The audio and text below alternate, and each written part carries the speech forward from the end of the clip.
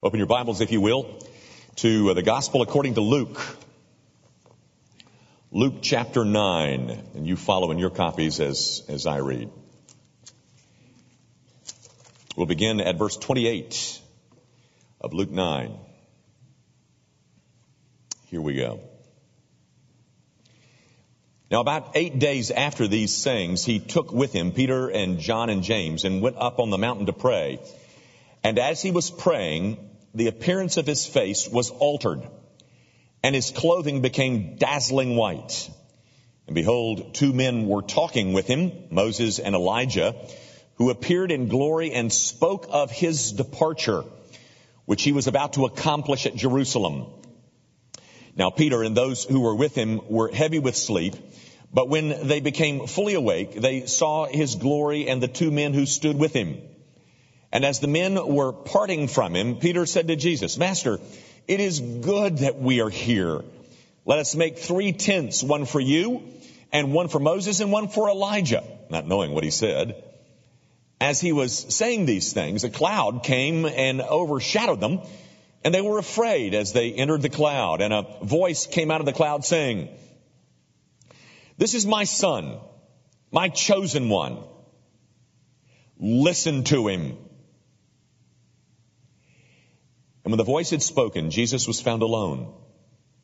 And they kept silent and told no one in those days anything of what they had seen. The grass withers and the flower fades, but the word of our God, oh, that endures forever. Guys, last week we were talking about the role that miracles played in the ministry of Jesus Christ. And I told you last week that the miracle that we looked at in John 6 about the feeding of the 5,000 was the only miracle in the entire New Testament that occurred, that it was reported in all 4 of the Gospels, Matthew, Mark, Luke, and John. Now, this event, which is known as the Transfiguration, is recorded by all 3 of the Synoptic Gospels. Now, gang, just for any of those of you who might be interested in this, the Synoptic Gospels, if you've ever heard that term, the Synoptics are just 3 of the Gospels, Matthew, Mark, and Luke. The term synoptic means to see with or to see like. And John, the Gospel of John, is so different from the other 3 that he is not considered a synoptic gospel. His is not considered a synoptic gospel. The Synoptics are Matthew, Mark, and Luke. And this event, the Transfiguration, appears in all 3 of them. It was really hard trying to pick out which one I would use. Would I use Matthew's account or Mark's account or Luke's account? Because they all give you a little bit of turn and a little detail here and there that's different from the others. But I've chosen, as you can tell, Luke's account. Now, the uniqueness of this event is not to be found in the fact that it is recorded by 3 gospel writers. There's a handful of events that make their way into all 3 of the synoptics. The uniqueness of the event has to do with what you see and hear that surrounds the event. The sequence of things that unfold around the event. And let me show you what I mean. Now, guys, this is kind of hard to do, so you might have to, if you want to follow it, you might just want to sit there and try to get some of this. But the event itself, known as the Transfiguration, actually begins in verse 18 of chapter 9 in Luke. That's the first component part of the sequence. And the sequence begins with Jesus saying, "Fellas, who do the crowds say that I am?" And that's when Peter says, "Thou art the Christ, the Son of God." That's where the sequence begins with that. And then right after that, Jesus, in verse 21 and 22, Jesus speaks of his death for the first time. Right after that, we get this stirring call to discipleship, to take up your cross and follow me. And then after that comes the Transfiguration. And then after that comes, they're coming down from the mountain. There's the healing of the boy with an unclean spirit. And then after that, Jesus mentions again, for the second time, his death and resurrection. Gang, that is a sequence of 6 things. And the sequence is exactly the same in Mark, and exactly the same in Matthew. You don't know how rare that is. In fact, I don't know of another place where all three of the authors record a sequence of events in the exact same order. Starts with this question of, gentlemen, who do the crowd say that I am? And then it goes to Jesus' announcing of his death and resurrection for the first time. And then it moves from there to the call to the disciples to take up their cross and follow me. And then the transfiguration. And then the healing of the young boy. And then the repetition of the second time of his death and resurrection. That happens in the same sequential order in Matthew, in Mark, and in Luke. Okay, Dr. Young, now that you have tried to wow us with Bible trivia, what's the point? Well, guys, the point is really not my point. It's a point that they're trying to make. All three of these authors are trying to make a point, and it's an important one. They're trying to tell you something, and what I want to suggest, and then I'll try to prove it, here's the point they're trying to make with you. That the transfiguration, this event that I read to you, is pivotal. And we'll see why in a minute. It's central to the telling of the story of the life of Jesus Christ. All three gospel writers would have you to know that this event is a pivotal point in the whole 3-year ministry of Jesus Christ. There is something going on here that may not meet the eye that is absolutely central to the telling of the story about the life of Jesus Christ. And it's central, it's pivotal for a couple of reasons. Let me show you that. The reason, or the two things that I want to suggest as to why it's pivotal is this. Number one, from here on, from this event onward, everything points to Calvary. That is, the cross looms on the horizon. Guys, it's hard to say at what point in those 3 years this occurred. But I can show you this. If you're in the Gospel of Luke chapter 9, look at verse 51. This is right after the event, and we're told in verse 51, when the days drew near for him to be taken up, he set his face to go to Jerusalem. He says it in verse 53, but the people did not receive him because his face was set toward Jerusalem. You remember that statement? Another one of the gospel writers makes it, he sets his face as flint to go to Jerusalem. After this, Jesus turns a corner and he heads to Jerusalem in a way that you haven't seen him prior to this moment. In fact, guys, this is the first time in this setting, the first time that he mentions his death and resurrection. I want to suggest to you it's somewhere, I'm guessing, but it's somewhere in the last 6 months of those 3 years. But he has been performing a ministry and he comes to a point, he does something that is pivotal to the understanding of this message about Jesus Christ. And then he turns the corner and heads to Jerusalem with a face set like flint.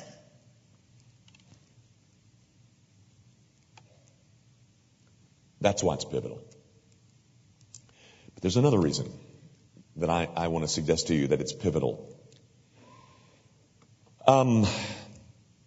Go back with me to the sequence that I suggested to you begins in verse 18.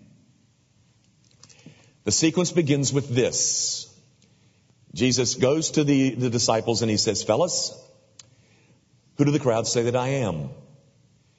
And some of them in the band of 12 say, well, some people say you're John the Baptist, some say you're Elijah, others say you're a prophet risen from the dead, who knows?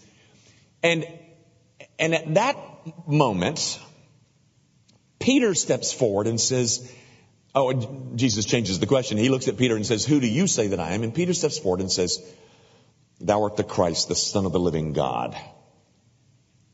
Now, after that reply, Jesus throws a monkey wrench into the whole thing by saying in verses 21 and 22, and you know I'm going to die. I'm going to go to Jerusalem and I'm going to die. That's the first time he said that. Again, stay with me. Peter has just stepped forward and says, well, you're the Christ, the Son of the living God. And Jesus' reply is, yes, and I'm going to die. I'm going to go to Jerusalem and I'm going to die. And for that band of 12, there is a major piece of confusion that sets in. Wait a minute. Didn't I just say that you're the Christ, the Son of the living God? Yeah, you did. Well, wasn't that the right answer? Yes, it is. But then why are you talking about dying? Messiahs dying, disconnect. Messiahs don't die. The one that we've been looking for the centuries, he's not one that's going to die. He's going to lead Israel to her greatest geopolitical triumph. Messiahs just don't die. What are you talking about? Did Messiahs dying? Stop all. And by the way, in Mark's account of this event, this is when Peter takes him aside, you remember, and says, stop that. Stop that talk about dying. And you remember Jesus says, get behind me, Satan. You know, Peter says, thou art the Christ and the Son of the living God. Jesus says, I'm dying. And he says, oh, no, you're not. Gang, then comes the event known as the Transfiguration. Do you get it? Folks, there is something about this event that is a major piece of clarification for everybody. This event known as the Transfiguration is a return to the main theme. It is I see that clarification is needed. Okay, let me give you some. You're confused, are you? Okay, then let's do this. There is a disconnect in what Peter said and what I said. All right, let me see if I can straighten this out for you. And how does he straighten it out? Through this event known as the Transfiguration. Jesus has arrived at a moment in his 3-year ministry where he sees the need to dispel the confusion that exists around him. There is a need to draw back the curtains and let people see some things that they haven't seen before. And to get some things straight that they haven't yet gotten straight. And thus, we come to an event known as the Transfiguration. At its bottom, at its lowest common denominator, the Transfiguration is a major piece, an epic moment of clarification. It clarifies two things: who he is and what he came to do. And by the way, those are the two biggest pieces of confusion, are they not? Who is he? And what's he talking about, this dying in Jerusalem stuff? So in light of the confusion that exists in the minds of these guys, this event takes place. And in this event, guys, Jesus draws back the curtains for Peter, James, and John, and allows them to see some things and hear some things that will eliminate at least, not all, but hopefully some of the confusion that surrounds this person, Jesus Christ. Now let me show you. By the way, that's why this is central. That's why the three authors, Matthew, Mark, and Luke, put it in the place that they put it. That's why the sequence is all the same for all three of them. Because there is a sense, guys, at which, in terms of the 3-year ministry of Jesus Christ, the center point is right here. The Transfiguration. You don't understand this, and you're going to miss a lot, because there's two things that are under review. Number one, who is he? Number two, what did he come to do? Now, let me show you that. Two features, two parts, two halves of this event that I want you to see. First of all, clarification over his identity, and then clarification over his mission. First of all, as to his identity, as to clarifying his identity, two things happen. First, one is audible, one is visible. The audible one is pretty easy. It's found in verse 35, and a voice came out of the cloud saying, "This is my son, my chosen one, listen to him." This heavenly audible voice makes a declaration as to who he is, as if that voice is saying, "Hey, you bimbos, stop all the stuttering. This is my son, my chosen one. Would you listen to him?" 10 little English words, only 9 in the Greek. This is my son, the chosen one. Listen to him. Now, that's the audible part of trying to clarify his identity. But there's a visual part of clarifying his identity. And guys, you got to see this. Look at verse 29. And as he was praying, the appearance of his face was altered. Interestingly, Luke doesn't use this word, but Matthew and Mark both do. In fact, I want to read you Mark's account. Listen to what Mark says. And he was transfigured before them, and his clothes became radiant, intensely white, as no one on earth could bleach them. Matthew says much the same thing. He also uses the same word, transfigured. That's how you get the name of this thing. But it is a Greek word, metamorpho. Ring a bell? We get our English word metamorphosis, of course, from it. Jesus is transformed. Now, gang, there's something that you've got to see about this. I want you to notice something. This effulgent whiteness that is taking place here, this glory, does not come down. It comes out. This light that is glowing here was not a reflected light. It comes from within. Jesus is the source of this light. The glory originates, it emanates from within him. Gang, for 33 years, his identity had been veiled. But not here. He allows people to see what's really true about his identity.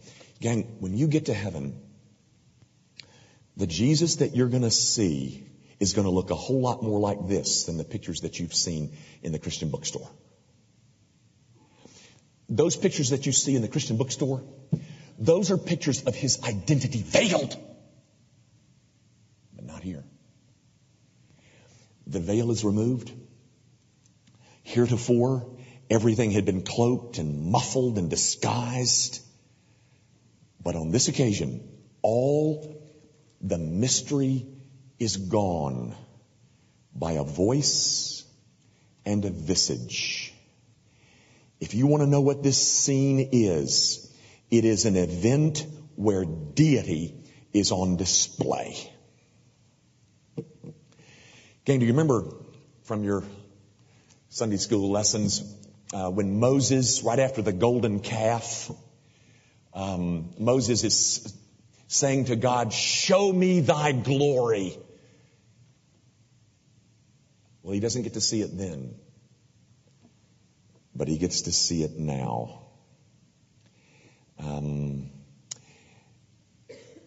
What they are seeing is the supernatural from top to bottom. This is no John the Baptist. This is no Elijah. This is no prophet that rose from the dead. This is God. And everything that you're looking at, Peter, James, and John, is something that originates from inside me. This is not a reflected glory that you're looking at. You're looking at the source of glory. I am He.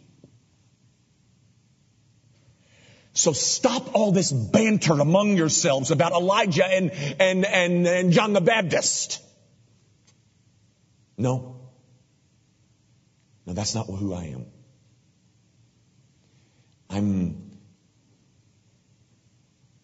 I want to show you that the one that you're confused about is God.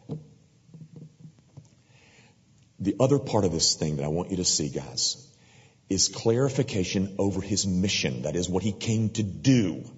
And to do that, I want you to notice two words in the text. In this conversation in verse 30, and behold, two men were talking, 31 actually, Moses and Elijah, who appeared in glory and spoke of His departure. Now that is a most interesting Greek word. The Greek word is exodos. Ring a bell? Exodus. Exodos. What Moses must have been thinking when he heard the word exodos. Gang, the focus of this conversation is not on his sufferings. That's not what this conversation is about. The focus of the conversation is about the exodos. This departure, this deliverance that was about to be accomplished. Not some temporary one, not some exodus from Egypt. No. But an exodus, a deliverance, something that's far more permanent, something that's far more spiritual. Guys, the Exodus of the Old Testament is simply a type. It's just a picture of the exodus, the deliverance that Jesus Christ would accomplish. Gang, don't you love that word? Deliverance. Don't you love it? I'm delivered. You know, all of those addictions and all of those tyrannies that have been binding me, I'm delivered. No more bondage for this guy. The other word that I want you to look at is the word accomplished. The Greek word is pleroo. Actually, it's an infinitive, but it's a word that the noun form means fullness. He's talking about His departure that is going to be accomplished. The death of Jesus Christ was not something He would just have to accept because the people rejected Him. No, ladies and gentlemen. That death was a project. It was a divine, designed, voluntary plan that He would accomplish. Not endure. He would accomplish. This conversation is about a victory, not a defeat. Nobody's feeling sorry for Jesus in this conversation. Nobody's up on that mountain crying about what Jesus is going to have to endure. Yes, is it awful? Sure it is. But they were worshiping the one who would accomplish their exodus, their salvation, their deliverance. Gang, Moses and Elijah needs a Savior just as badly as Peter, James, and John. Moses and Elijah need a Savior just as badly as I do. The cross was no tragedy. Tragedy implies that there's something unforeseeable or uncontrollable. The cross was at the center of a plan. And it was a plan of deliverance. Deliverance. A deliverance for his people. Gang, all I'm saying is that this event known as the Transfiguration is designed for these guys and for us to get very certain in our minds who he is and what he came to do. Now, one more thing about this text, this event, and I'm done. We're told that that after it was over, they didn't tell anybody. But Mark tells us why they didn't tell anybody. Let me read you this. This is out of Mark's account. He says, "And as they were coming down from the mountain, he charged them to tell no one what they had seen until the Son of Man had risen from the dead. So they kept the matter to themselves, questioning what this rising from the dead might mean." You know, guys, they were taken up there to get clarification. And it didn't accomplish everything that it was supposed to in terms of clarifying who he was and what he came to do. They're coming down and they don't tell anybody. And they don't tell anybody because they don't understand it. And they're discussing what is the meaning of this rising from the dead? Well, what do you think it meant? Dodo? You know, even while he's up there, Peter is blundering through this whole event. He makes this stupid suggestion that tents be built for Jesus, Elijah, and Moses as if the three of them were on some kind of equal footing. And he's immediately rebuked by the voice from heaven. No. Don't you make 3 tents because this is my son. Those 2 aren't. How unbelievably confused this poor guy Peter is, not to mention James and John. But for a minute, I'd just like to defend them. And let me explain. Peter is the one that stepped forward in verse 22 and said, "Thou art the Christ," verse 20. "Thou art the Christ, the Son of the living God." He's the one who said that. He seems to know things intellectually, but not existentially. Peter could give you the right answers on the pop quiz, like so many of us. But the truth of it did not seem to course through the veins of his soul, like so many of us. You know, guys, I have a friend who is an oncologist. For those of you who don't know, that means he's a cancer doctor. And on occasion, he and I have chatted over smoking cigarettes. And of course, this friend of mine preaches again and again and again about smoking cigarettes and how stupid it is. Don't smoke cigarettes. Don't you know that it will cause lung cancer? And he says, people still smoke. And he says, on occasion, I haven't done this very often, but on occasion, there will be people in my clinic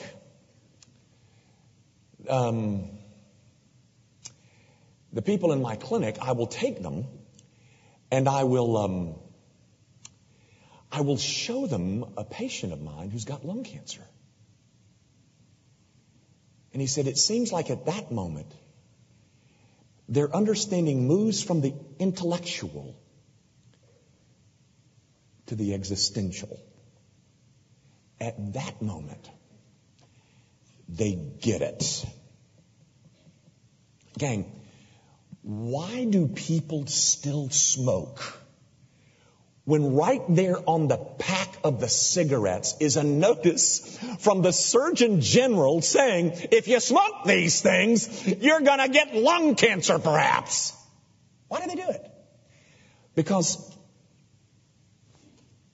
they're addicted, I guess, but they're addicted because they know something intellectually. But it's never become an existential reality to them.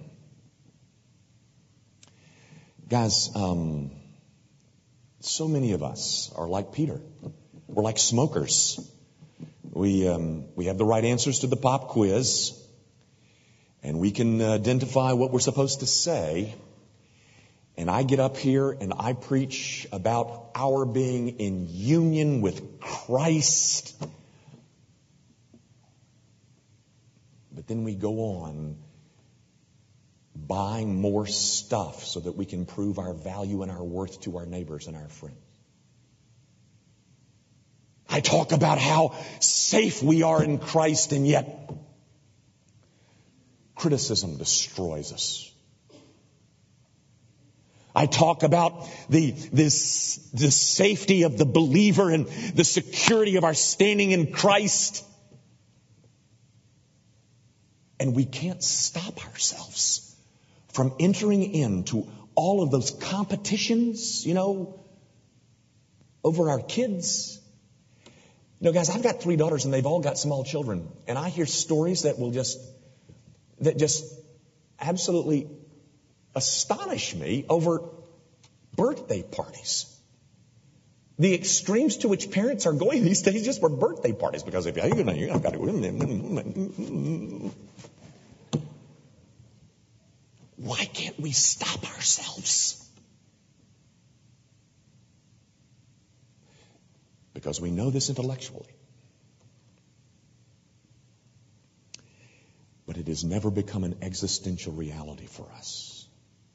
Oh, but boy, Jimmy, if I could just have one of these transfigurations, if I could just do that, man, then I'd be a real good Christian.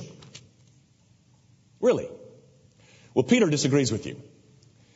Peter, in his old age, wrote a couple of epistles. And in those epistles, he, in his second one, in 2 Peter, he alludes to this event. Let me read to you where he makes mention of the transfiguration. He says, "For when we received the honor and glory from God the Father, and the voice was borne to him by the majestic glory, 'This is my beloved Son, with whom I am well pleased,' we ourselves heard this very voice born from heaven, for we were with him on the holy mountain." He's referring to this, years later. And listen to what he says next. "But we have something more sure." More sure than this? What could it possibly be? What could be more certain than this? "And we have something more sure, the prophetic word." What is it that's more sure than that event? This book. This book, whose united voice says to all of us, listen to him. Yield to him. Obey him. Worship him. Gang, the big deliverance, the one with the capital D, that one has been successfully accomplished for us. If you're a Christian, you will never perish. But those little deliverances with the little d, deliverance from my fear of the crowd and its rejection, a deliverance from the hatred of being criticized, a deliverance from the hunger for people's applause, a deliverance from my need to succeed. Those deliverances happen little by little as we discover a Jesus in here who is much bigger than we ever dreamed. Moving from believing intellectually to believing existentially comes from little by little ongoing steps of yielding and submitting and obeying and worshiping the one who was transfigured on his way to the cross.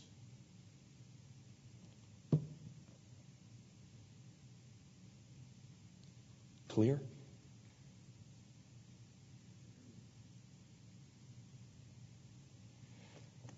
Our Father, I do pray that you will make yourself so abundantly beautiful to the eyes of our soul, that you will show us with no uncertain terms the wonder and the majesty of the Christ that we sing about and whose birth we celebrate. Oh God, move me beyond the intellectual. Move me, along with my other brothers and sisters in Christ. Move us to an existential grasp of the beauty of the crucified and risen Christ, in whose name we pray.